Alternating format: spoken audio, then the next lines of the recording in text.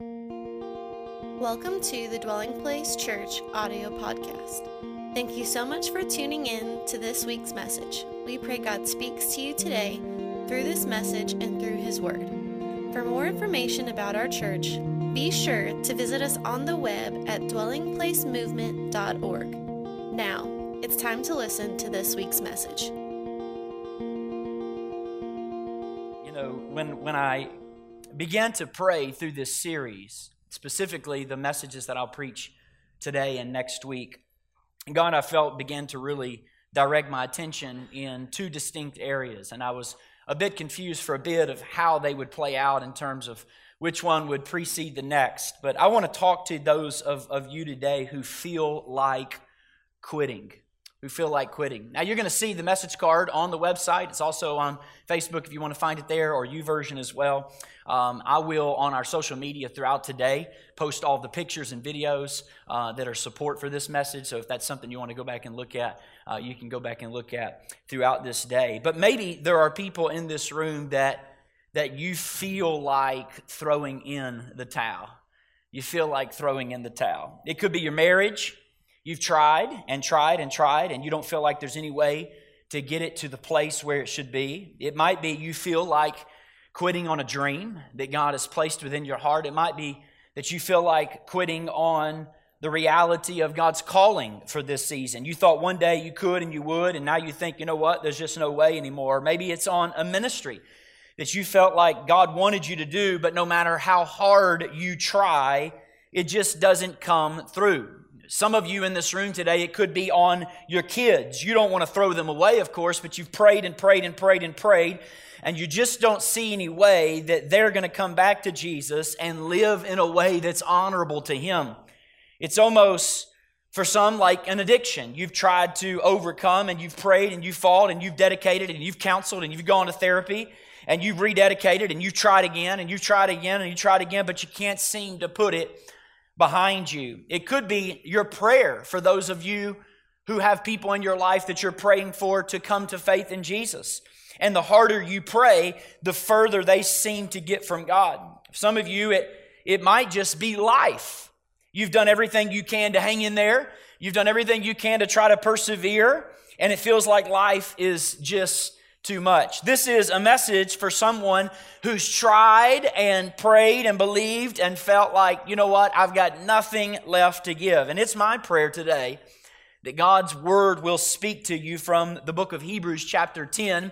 You'll see our first three verses, Hebrews chapter 10, verse 35, 36, and 37. When the author to the Hebrews said this, "So do not throw away your confidence.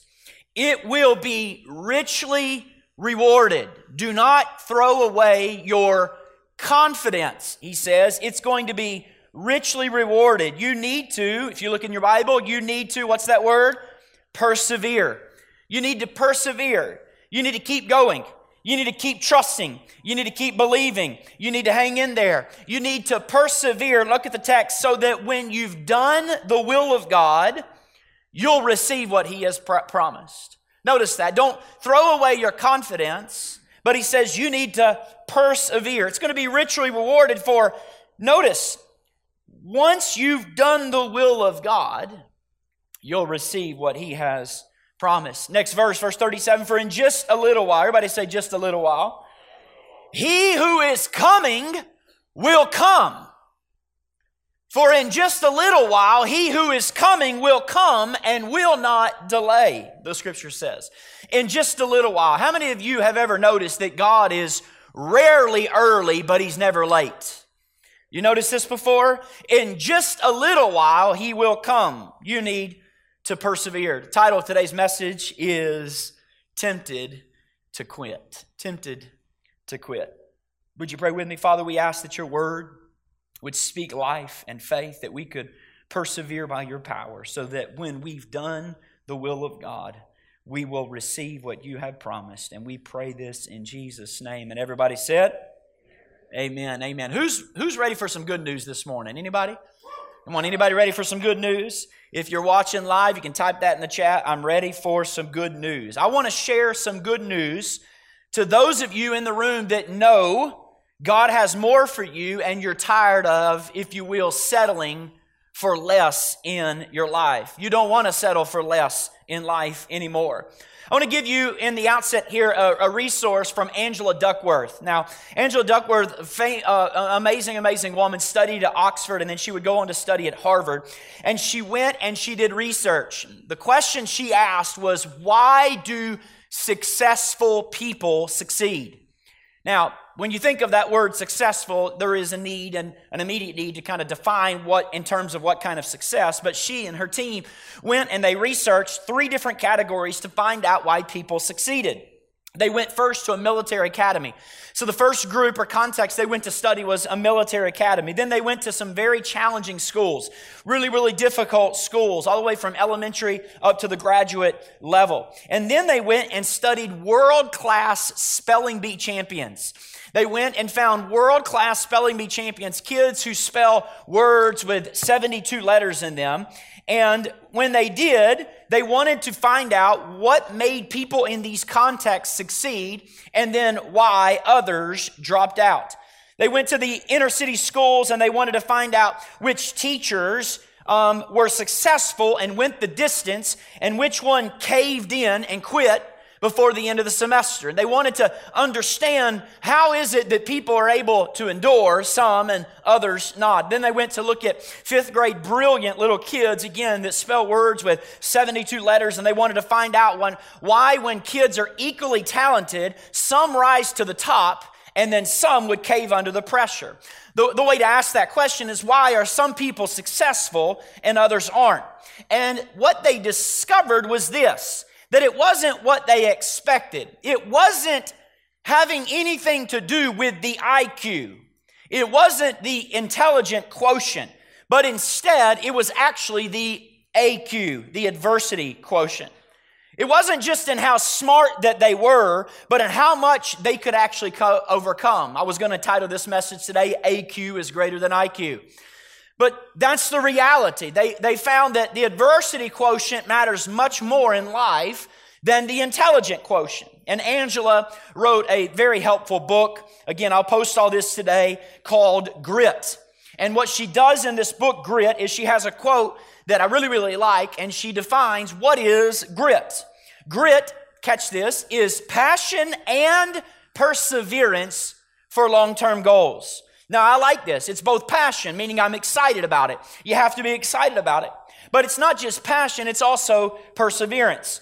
And it's not just perseverance for a short season. This is perseverance for long-term goals.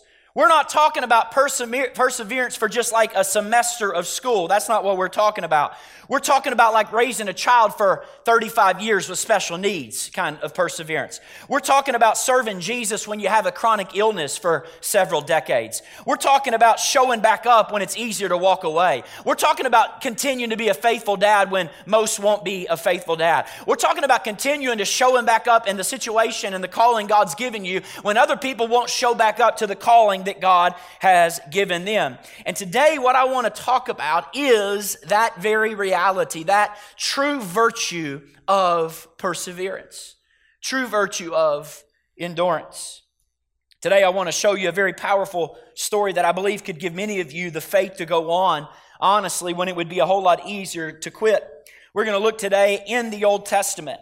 Interestingly enough, we're going to look at the 6th book of the Bible, and we're going to look at the 6th chapter of the 6th book of the Bible. And if we were going to look at the 6th verse, we would be 666, and we would be called the Antichrist. Though some people probably think we're already the Antichrist. But we're not going to look at the 6th verse. We'll look at the 6th verse in context with other verses. But the 6th book of the Bible and the 6th chapter. Let me give you the context, and then we'll look at that 6th book of the Bible. God had promised His people Jericho. The children of Israel, now 1 million plus strong, are making their way into the promised land. Moses would be buried on Mount Nebo. He was unable to go into the promised land because he had struck the rock, remember, years and years earlier. And now Joshua, the son of Nun, is stepping up to the plate and going to lead the Israelites into the land flowing with milk and honey. When they get across the river, God has told them in the first promise of the land flowing with milk and honey, you will conquer the oldest withstanding civilization, and and city still to this day, that is Jericho. But they had yet to take hold of that promise. Now, I want you to see in your Bible, this is so powerful because if you got a Bible, please turn with me to Joshua 6. I wanted to show you the juxtaposition on the screens. I want you to see verses 1 and 2 and how the writer so clearly puts these together. We're going to look at a big portion right here of text or a portion of scripture that tells us. Verse 1, now the gates of Jericho, watch this, were tightly shut because the people were afraid of the Israelites. So you've got Jericho. Watch this. You got these big walls. No one was allowed, the Bible said, to go in or to go out. But look at the very next verse, verse 2. But the Lord said to Joshua, this is what God says. I have given you Jericho, its king, and all its strong warriors. Now notice this. You and your fighting men should march around the town once a day for 6 days. So this is your assignment. This is what I'm giving you. Scripture goes on to say this. Look, 7 priests will walk ahead of the ark, each carrying a ram's horn. On the 7th day, you are to march around the town 7 times with the priest blowing the horn. And when you hear the priest give one long blast on the ram horns, that the Bible says, have all of the people shout. All right, let's practice that. All of our church, have all of the people shout. Oh, come on, you can do better than that. Notice what he says. He says, have all of the people shout. All right, those of you who are streaming live, just put the mouth emoji, all right there on Facebook. All the people would shout. Notice this, as loud as they can, and the walls of the town will collapse. And people can charge straight into the town. So the assignment was simple. Watch this. Walk around the walls 1 time a day. On the 7th day, you walk around 7 times, you shout, you blow your horns, and then the walls would come tumbling down. Now we are in week 3 of a series called Seed the Clouds. Seed the Clouds. For those of us who are not aware of that cloud seeding technology, this was birthed several decades ago in an attempt, for instance, even in the Beijing Olympics in 2010, they tried to do this all over the countryside to keep the rain from coming and messing up the opening ceremonies. And you probably saw this all over the news. When they're trying to take dry ice in the 1940s and throw it into the air in order to cause the condensation to fall so that the clouds don't, of course, drop rain further down their journey, right? And so we're talking about seeding the clouds. Oftentimes in our life, we find ourselves waiting for God to move, and yet God is waiting for us to move. And what I have found is that when you live by a seed the cloud kind of mentality, sometimes it gets really tough when you don't see the promise. So you start asking the question, have I missed God altogether? Have I missed His assignment? And sometimes in those moments, you become really tempted to quit. You become, in the midst of the journey, tempted to throw in the towel. So why do we give up when God has actually promised us so much? Why do we find it hard to keep going and often lose our trust in the promises of God? I want to show you today 3 specific reasons that I think are very, very common. And I think you might see yourself in these reasons that I see myself. Why do we give up? Why do we give up? Number 1 reason why people give up is because our perspective is often so limited. People give up, number 1, because our perspective is so limited. For example, let's just talk about Jericho for a moment. Jericho's not a very big city, not a big city at all. In fact, you could march around it in about an hour or so, even in modern day civilization. So the problem wasn't that the city was that big for the Israelites. The problem is that the walls were high. The problem is that they couldn't see into the city. If you can imagine, the Israelites were so close to the promise. They were literally had been wandering for decades. They are yards away from the promise, right outside of the walls. But the walls were so high, and the promise seemed so impossible to obtain. I don't know about you, but for me, I can relate. Maybe some of you can relate. There are those of you like, you know what it is you want right now. You got a dream. You got a vision. You got a place that you'd like to be. You know what you want to have. But all you can see in your life is walls. All you can see is obstacles. All you can see is problems. I know this is where I want to be, Pastor Craig. In fact, I believe that's where God wants me to be. I believe that's where God has me. But maybe for you, all you can see is that which is keeping you from the promise. Maybe you're 15 yards away from the promise, but between you and that promise is an obstacle that seems insurmountable. Maybe it seems to be a problem that you can't overcome. Maybe for you, it's like, you know what? I want to get out of debt. And you got a vision to get out of debt. And you believe you're going to get out of debt. And you believe so much that you got Dave Ramsey's face tattooed on your bicep, okay? And you've been using the envelope system for 3.5 years. But every time you try to get out of debt, 4 things, and usually 3 of them are over $1,000 each, break in your house. And they break right at the time you make the decision to say, I'm going to get out of debt. You know, we're going to be this intense, debt-free, and the moment you declare it, things break and you just see the walls. Maybe you think that you're going to be a family that honors Jesus and we're going to go to church and we're going to be faithful to go to church. And then you're going to take your kids to church and then it's Sunday morning and they're running around late and you're cursing them all the way to church. And you're thinking, that didn't go too well. We're not serving Jesus really, are we, right? You're going to go to try to mend a broken relationship with a family member and you take them out to dinner. Mistake number 1, by the way, doing it in a public place, okay? Don't seek out reconciliation in public venues, okay? That's mistake number 1. And so it breaks into this shouting march and this reality of a fight. And you had great intentions, and now they called security on you at Applebee's or Chili's or whatever it is. See, the problem is we have a very limited perspective. And here's what's interesting. If you look back at the text in verse 1, it's fascinating, church. It is so fascinating. Look at verse 1. Jericho was securely barred. Remember that. Watch this. It said, no one can go in, no one can go out. But in the very next verse, verse 2, God says, I've given you Jericho. So verse 1 says, you can't go in. Verse 2 says, I've already given it to you. Why did God do that? Why does God speak like that? Wait, I'll tell you why this morning? Because God is the only one who can speak in the past tense before a present reality. God's the only one that can do that. He's the only one who can tell you what is when what is isn't yet. God, unlike us, has the capacity to speak in the past tense when the past tense that He's speaking of is not even a present reality. I wonder if some of you right now might be in a situation like that in your own life, where He says about you and what He says about you is different than what you see about you. What He says about you is different than what you feel about you even now. In other words, God might say that you're healed and you feel very broken.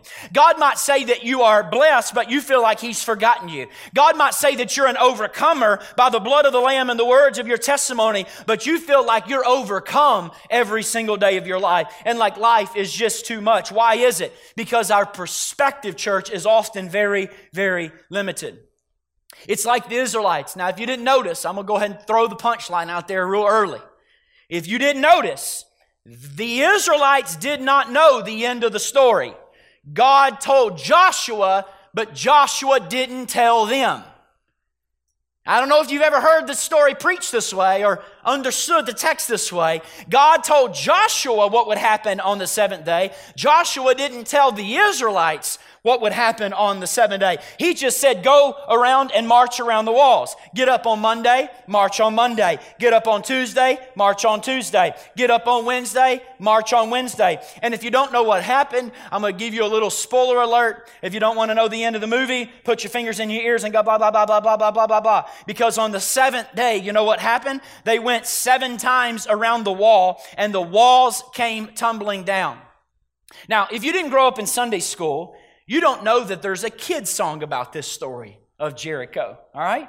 And if you know it, we don't have it on the screens, but you might just want to sing it with me, okay? Here is the song. It goes like this.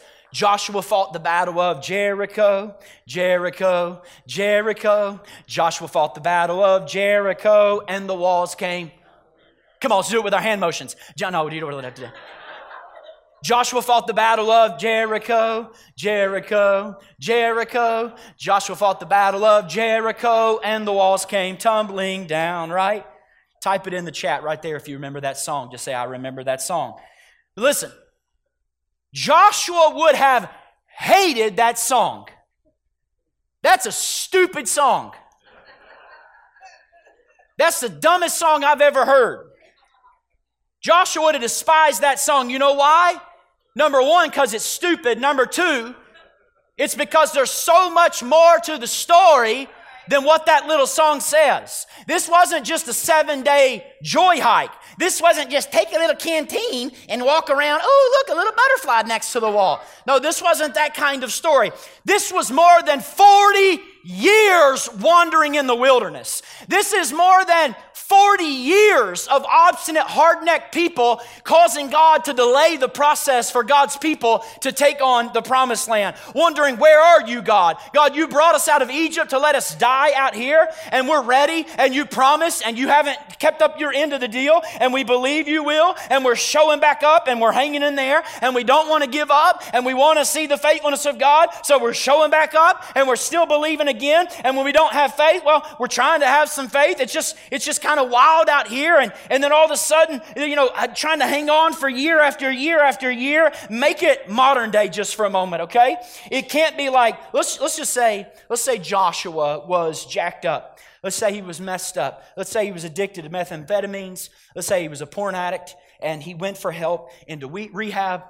And he got into rehab, and then he backslid, and then he got clean again, and then he fell off the wagon again, and then his church of his parents went on a 21-day fast, and he came back to God again, but then he fell off the wagon again, and now he's backslid back into the lifestyle that he used to live, and then he went to a 7-step program, and after the 7-step program, he declared he was fine, but he wasn't really fine, and then he prayed and fasted, and everybody was giving up on him, but the people that loved him the most wouldn't give up on him, and then he came back to God, and he lasted for about 3 months, and then he went back to rehab again, because he fell off the wagon again, and then finally he fasted and nobody believed in him, and finally he found victory. Finally, after 15 years or 20 years, he found freedom, and so they wrote a song about it. Joshua was addicted to porn and drugs, porn and drugs, porn and drugs. Joshua was addicted to porn and drugs, and then he prayed, and now he's fine, right? That would be a stupid song. Why? Because there's so much more to the story than just praying and being fine. There is a family that's praying for him each and every day, believing that, you know what, God has given up on him. I'm not going to give up on him. The church and the people around me have given up on him. There's so much more than just praying, and then all of a sudden he wakes up fine. And this is the problem of humanity, right? When we look on others, we see their success and we see their victory lap, and we don't know the price they had to pay, and we don't know the pain they had to endure in order to get to that victory lap in life. And you don't know the story behind the story that came before the story of the story that no one told the story behind, but showing back up time and time again and continuing to persevere. I'm here to tell you, church, you can't imagine even the private battles and the personal sacrifices of someone who continues to believe God even when they don't see progress. It's impossible to see. God, of course, assures it will come true. It's perseverance. It's the price. It's the private cost. So why do people give up? They give up because their perspective is limited. Second reason why people give up is our progress isn't always obvious. Second reason I've found that people stop seeding the clouds is because their progress is not obvious. In fact, I'll show you this in Scripture again. The Bible says Joshua had commanded the army, do not give a war cry and don't raise your voices. Now he's saying to them, hey, once you get there, you can shout, but at first just shut up. That's what he says. He says to the people of Israel, just don't say anything. Don't say a word. Don't even say, hey, man, how's it going? How's it going? You look fine, man. You look so flat. No. He said, don't say a word until the day that you shout. And then he says in the text, then shout. So don't say a word until the day I tell you to shout, then shout. Notice what the text says. So he had the ark of the Lord carried around the city, circling it once. And Scripture says, then the army returned to the camp, and they spent the night there. So on the second day, they marched around the city once and returned to the camp. Church, they did this stupid assignment for 6 days. Can you imagine their frustration? You're not just doing something that seems pointless, like walking around the stupid city tooting the horns. This was like decades of waiting, decades of trusting. These are warriors. They've been trained for battle. These aren't marchers. This is not a marching band. These are warriors ready to fight. And all they got to do was take a morning stroll, walk around the block. And that, my friend, would be embarrassing. Into the day, and they're sitting there at their tents and they're playing spades, and their wife texts, "Hey, warrior, you brave hunk of a you-know-what." Sends him the strong arm emoji and says, "Can't wait for you to come home and show me your warrior medals." And then she texts the next soldier, and the next soldier gets texted from his wife, What'd you do today, big boy? Did you kill some bad guys?" "Well," texting back, it's the little 3-dot thing coming. She's like, "Man, he's got a really long text he's given us." And then it comes back, and the blue shows up, and it says, "Well, we're just kind of stretching, kind of warming up our muscles a little bit. But the battle's coming. I mean, it's coming. I think it's coming." And they walked around one day, and they walked around 2 days, and they didn't see nothing. They saw no progress, no evidence that God was with them, no evidence that anything was changing. Wouldn't it have been cool if God made it like a video game? You know how when you get to the new level, you get the new level of music? Wouldn't it be awesome after they walked around day one? Like, you're one day closer, Or like 1/7 of the wall fell down, and then the screen in heaven is like, "You've got 6/7 left," That would have been good, but they see no progress. They get no new level kind of music. Just keep on going. Just keep on going. Because what I've learned is that we can handle the process as long as we see progress, right? Can't we? Can't we as humans handle processes when we see progress in our life? Come on, somebody. You can fight for your marriage as long as you believe there's actually hope in your marriage. You can keep paying down your debt as long as you believe one day you could actually pay something off. You can eat good if you think you're going to look good on the beach, right? Some of you be snorting hummus if it's giving you an abs, okay? You're snorting hummus all May trying to make it to June. You know what I'm saying? Doing whatever you can to try to make your body look good, right? If you believe that you can see some progress, you can endure the pain. But they're just walking around and not seeing any progress at all. They're just walking day after day. And then what does Joshua do? He says, "Hey boys, you're not even allowed to talk. Don't raise your voices. Don't say a word." Let me ask you a question, church. Why do you think Joshua kept them from talking? I can't be sure, but maybe it's because he knows that sometimes our mouth can be our own worst enemy. He might know something we don't know in the midst of our seeding season, in the midst of our cloud seeding opportunity. Can you imagine if these people were allowed to talk? "Hey bro, this is stupid. Joshua's lost his dang mind. Joshua, who is he? Give us Moses again. Can we go dig him up on Mount Nebo? We don't need no Joshua son of Nun telling us not to talk. We don't need a Joshua son of Nun telling us to do these spiritual calisthenics walking around this city. So I ain't doing this thing every day. This is stupid. 40 years we've been serving God and nothing's happening. I don't know where he is. I don't even know what he's doing, but my feet are hurting. I got calluses all over my feet. I came out here to fight. I ain't doing this stuff anymore. I don't know if you're going to do this, but I'm not going to do it. This is the dumbest thing I've ever seen. Where's God? If he hadn't come through by now, he ain't going to come through now. Where's God in the last 40 years? Why are we walking around some walls? Why in the world are we doing this? God told us, hey, we're going to cross the river and then we're there. But we're there and now the walls aren't coming down. Now he's got us walking around these stupid walls day after. Things are bad. Things are going to get worse. That's why sometimes, listen to me, church, you just got to tell yourself to shut up and keep doing what God told you to do. And it takes some boldness like that sometimes to land upon the island of self and just preach to yourself and say, shut your trap and keep on marching. Keep on seeding. Keep your mouth quiet and keep on cloud seeding. Shut up and keep praying, Craig. Shut up and keep on loving someone who seems unlovable. Shut Shut up and keep on forgiving. I'm going to throw down my own notes. Shut up and keep on believing even when it looks like you can't move forward anymore. Shut up and don't even allow your speech to betray the promise that God is about to give. There are times in our life where we have to shut up and keep on marching. Keep on moving. Keep on saying, you know what? Even when I don't see a progress that looks obvious, I'm going to keep on moving. Sometimes I have to say, flesh, I just don't believe you. I'm choosing faith. Circumstance, I don't believe you right now. I'm choosing God. I'm not walking by sight. I'm walking by faith. Shut up, feelings. I'm trusting God. And what's interesting again to me is if you note, God told Joshua the process would take 7 days. But Joshua didn't tell the people it would take 7 days. Like for all they know, again, they're in a marching band. Like here we go again, right? And this is frustrating when there's no end in sight. When you're doing the right thing and it doesn't seem to make a difference, it's so much easier to honor God. It's so much easier to do what's right. It's so much easier to stay the course when you feel like it's working and when it pays off. See, I know there are people in this room that you think I could stay pure in my singleness if I knew God was sending me a hottie with a body in 6 months. God sent me a hottie with a body by Christmas, I'd be pure. Pure as salt. Oh yeah, I'll just serve you, God. Just send me my man, right? You could do that if you knew someone was coming. You could deal with your spouse's depression if you knew God would heal their depression by fall.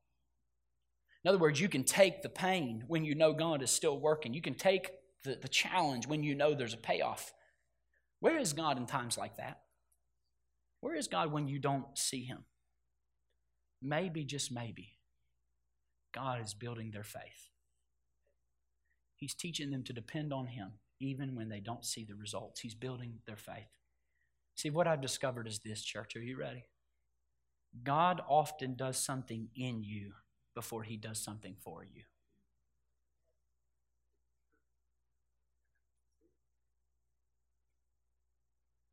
That's my story in the last few years. Some of you, it might be your story in the last year. I know it's our family story, marching around the walls and not seeing Him come down. And, you know, as a pastor of a congregation, I always struggle because I'm a pretty transparent guy. I don't know how transparent to be with people oftentimes. I never kind of know how much people can handle. But I do know for most of you, last year was probably one of the toughest years, if not the toughest year that you faced. And I would say that is especially true for those of you who are in any form of leadership. And I tell you right now, it was tough. Some of you right now on a Father's Day, it's a tough day because of what conjures up. And it was a tough, tough year, I know for us, no matter how much we prayed, no matter how hard we tried to get things right, it was just impossible to get everything right. And the personal toll that it took on me was probably more significant than I realized. And, you know, midway through, I've been in ministry almost 20 years. 6 years now leading, co-pastoring here at Dwelling Place. But I know in those 20 years, I've never looked over in the midst of ministry, looked over to the side and thought, you know what, maybe I should do something else. Maybe this is just too much. But midway through my Jericho march, I started wondering, do I have what it takes anymore? Am I still the person? Does God still want me doing this? Because somebody else I feel like could do a whole lot better. I don't think I'm doing very good, or I'm certainly not able to even lead my own emotions. And I kind of looked at the towel for the first time and thought, you know what, maybe it's time to throw it in. I don't know about you, but in my Jericho March, my cloud seeding season, I couldn't hear from God. I would say, God, give me anything. Just give me anything. Just give me a word. There was the longest time where I just couldn't hear anything. Like, give me a word, God. Give me something. I'm reading the Bible. I can't hear anything. And then God gave me one word, and I didn't even like the word He gave me. And God just told me in that season, wait and study. And I'm thinking, okay, I can do study. And let me tell you something. It wasn't even the assignment that God gave me. It was just the fact that I recognized He's still with me. And it kind of brought me back to center. And what I realized is this, is that whenever you're tempted to quit, it's always good to remember why you started. to remember why you began. And I remember I didn't go into this for easy. And I didn't follow God in the call of God to church plant because it was popular. I didn't go in it to be liked. I went in it because people are lost and people are dying and they need help and they need salvation and they need a community. And so in some very low moments, I'm talking racked with private depression, racked with severe anxiety, I looked at the towel, and in the same way you might look at the towel, and I want to say to you today, you can throw it in or you can pick it up and you can wipe the sweat off your face and you can keep on marching and trusting God. But it's your choice. The third reason I've found that people give up is because the process is open-ended. The process is open-ended. Again, when we work out, even physically, we like to be in control if we're doing burpees for 3 minutes or burpees, for some of us, for 15 seconds. We like to be holding the clock because when we know if we've got 15 more seconds, but when someone trains us, when we get a trainer who holds the clock and controls the clock and the process looks open-ended, training for godliness, cloud seeding gets that much more difficult. Because now the process seems open-ended. I lose perspective. I don't always see obvious progress, and it becomes an open-ended process where I can't control. And what ends up happening is I feel the temptation to quit. I want to talk to someone today who's been faithful for a long time. You've been trusting God, you've been praying, you've been believing, and you're still not seeing the promise. And I want to tell you today, you may be closer than you think. You may be closer than you think. I'm reminded of Florence Chadwick. For those of you who don't know, Florence Chadwick's an amazing woman. She was the first woman to swim the English Channel both ways. Incredible accomplishment. In 1952, Chadwick decided to attempt a 26-mile swim between the California coastline and the Catalina Island. California to Catalina. And again, I'll post these pictures later on today, but as she is 15 hours into this grueling swim, a very heavy fog began to settle in, and she lost her bearing. She lost her locale. And she couldn't see, and she's confused, and she's exhausted, discouraged. She wanted to get in the boat, and the people that were following behind her said, "Keep swimming, Florence. Keep swimming, Florence. Keep swimming, Florence. Keep moving. Keep swimming. Keep swimming." And she couldn't take it anymore, and she finally turns around, looks at the boat, she throws in the towel, and she quits. And it wasn't until she got in the boat and could hear everybody there that she realized that the shore was less than a half mile away. I don't know who this is for today, but I'm here to tell you, by the inspiration and authority of God, you might be closer than you think. You might be closer than you think. Our key text for today in Hebrews 10 says, you need to persevere so that when you've done the will of God, you will receive what He has promised. You need to persevere. Why? It will be richly rewarded. Why? Because once you've done the will of God, the writer tells us, you will receive what He has promised. Maybe you've been walking for a long time, just like we've been doing. For some people in my life who need healing, I've been walking, saying, Jesus, heal. Please heal. Please heal, Lord. Please heal. I'm begging you to heal, God. Jesus, please heal. I'm coming back and I'm believing. I'm like the persistent widow in Luke chapter 18. I've done a lap. And I'm still praying, and I'm still praying. And God, I'm trying to hang on, and I'm trying to keep persevering. And then what happens? You start out lap number 2. And sometimes in the midst of your lapping, you start feeling like Habakkuk. God, where are you? Do you not hear my cry? Why do you let the innocent suffer, Habakkuk said. I don't understand, God. I don't see you. And by the time you get done talking to God that day, then you're taking your 3rd lap. And God, I don't understand why the marriage is not getting any better. You know, I thought once we talked to them or once we got involved in that group or once we engaged with this person, then all of a sudden he'd be a different person. But I don't see anything, God. All I see are the obstacles, God. And before you know it, you get to lap number 4. God, all I see again is obstacles. God, I don't even feel you. I don't even feel like I've heard from you. I go to church and they look like they've been shot up with something in their veins, some kind of joy serum. And I don't have any joy serum like that. And I'm on lap 5 now, and I'm continuing to trust God.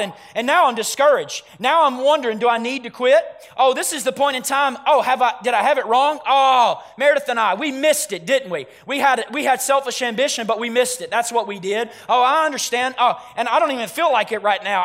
I'm supposed to be trusting God, but you know what? Now I'm kind of honestly ticked off. I'm in lap number 5, and I'm a little bit mad, but somehow I get back up and I go around the wall one more time, and now I don't even know if God's real at this point, right? But I can't go to church and certainly not say something like that to people who are in my Connect group, but now I'm starting to get, I don't know, just a season of life where I keep going at one point, but before I know it, I'm on lap number 6. And maybe I'm one lap away from the promise. And I may be closer than I think. And that's why I came to tell somebody today, don't you dare quit on 6. Don't you dare quit on lap 6. Don't stop on 6. Don't stop marching on lap number 6. Don't quit on 1. Don't quit on 2. Don't quit on 3. Don't quit on 4. Don't quit on 5. And certainly don't quit on 6. I'm here to tell somebody today, don't quit on God. Don't quit on your marriage. Don't quit believing for your children. Who else is going to believe for your children if you don't believe for your children? Don't quit believing for your family. Don't quit believing for your aunts and uncles. Don't quit believing for a wayward child. Don't walk away from your ministry. Don't walk away from the calling God has placed in your heart. Don't walk away from your church. Don't abandon the church. Don't abandon God. Don't quit on 6. You may be so much closer than you think. You can throw in the towel, or you can pick it back up and you can wipe the sweat off your brow and you can keep on walking and you can keep on trusting and you can tell your feelings to shut up because you don't follow your feelings, but you have faith in Jesus. You may be closer than you think. Whenever you feel like you're ready to quit, just remember why you started. Go back and ask God to ignite in your heart and your mind again why you started. I love what the Apostle Paul says in Galatians chapter 6, verse 9. This is what he said. He said, let us not become weary in doing good. Don't become weary in doing good. Don't let us go weary, he says, in the march. Don't let us go weary in the faith. Don't let us go weary in praying and believing and trusting and hanging on when everybody else lets go. And we just keep on trusting God and we keep on walking by faith and not by sight. Do not grow weary in doing good. Watch this. For at the proper time, did you catch that? You will reap a harvest if you do not give up. This is for somebody. Don't you dare quit on 6. Don't quit on God. He hears the cries of your heart. He knows the desires of your heart. He is with you and He is always good. So what do? We let us, the scripture said, persevere so that what? We will experience the blessings of God. After we've done the will of God, we will receive what He has promised. I don't know who this is for, but the devil wants you to throw in the towel. And Jesus took the towel and He washed some feet. You can take your towel. You can wipe off the sweat and you can go start serving some people. And you can stay in the game because His promise is true. God's word is true. He said you will reap a harvest if you don't give up. You know, there's an interesting scripture in 1 Peter chapter 2, verse 21. I love this text where the Bible says from the Apostle Peter, to this, everybody say, to this you were called. He said, to this you were called because Christ suffered for you. This is what I love. Because Christ suffered for you, leaving you an example that you should follow in His steps. You should follow in His steps. Now, I want to just show you something real quick. Oftentimes in the cloud seeding season, when we're tempted to quit, when we're tempted to throw in the towel, when we're tempted to say, you know what, the progress is not obvious. It's been a long, long journey. It's a challenging season. The process seems open-ended. What happens is in those challenges, what happens to you happens to me. We have the choice in that challenge to either be pushed further away from God or to draw nearer to God. And oftentimes what I watch and observe is when people go through those challenging seasons and they're tempted to quit, it pushes them further from God. But 1 Peter chapter 2 says you were called to this kind of suffering. Because Jesus, watch this, left an example that you should follow. Everybody say follow. In his steps. So instead of the challenge causing you to grow away from God, to get further from God, to move further from God and his presence and his people, what Peter tells us is you must actually do the opposite. You must draw close to God if you want to have endurance like Jesus. What God is telling some of us today is that if we want to endure and follow in his footsteps, you're going to have to stick close to Jesus. God essentially says to us, if you want endurance, you must get really close to me. Now, what I have here is a cardboard tube. It's just a simple cardboard tube, but I want you just for imagine to think of it as Jesus. Think of it as Jesus. In life, Jesus went through all kinds of sufferings. He went through all kinds of challenges, all kinds of problems. The Bible actually calls him a man of sorrows. Now imagine these books as being those challenges, as being those difficult seasons. Jesus was able to endure. In life, he went through all kinds of sufferings, all kinds of challenges. He could handle a lot. He was able to endure. What is the cross itself, if not a picture of the reality that the Son of God was able to what? Endure all kinds of suffering, all kinds of weightiness. And when we look at the cross and we look at Jesus, we study the Gospels, we see that Jesus was able to endure. He endured because the joy was set before him. But the question is, not can Jesus handle it, but the question is, can you handle it? Now, if the tube represents Jesus, the paper represents you. How much do you think this paper can handle?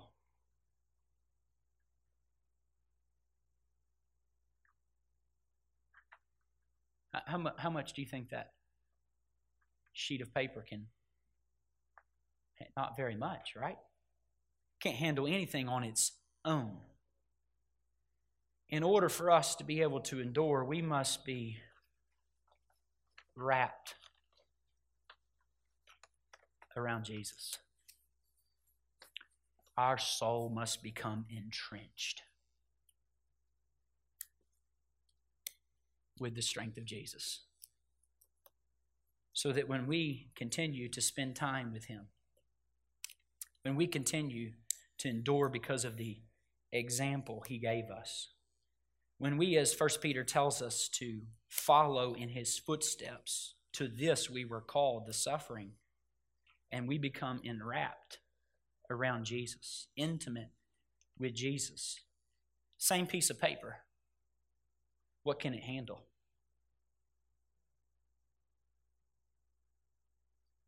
Can it? You think it can handle a second challenge?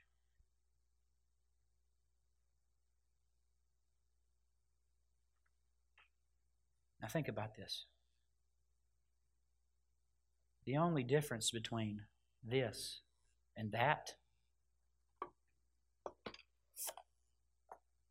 is this.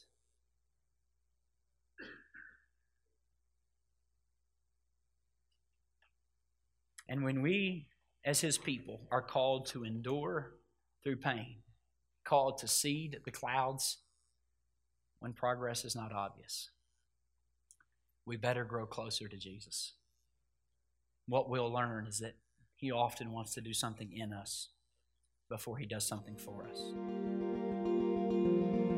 Thank you so much for listening to this week's message. If you would like more information about our church, be sure to visit us on the web at dwellingplacemovement.org.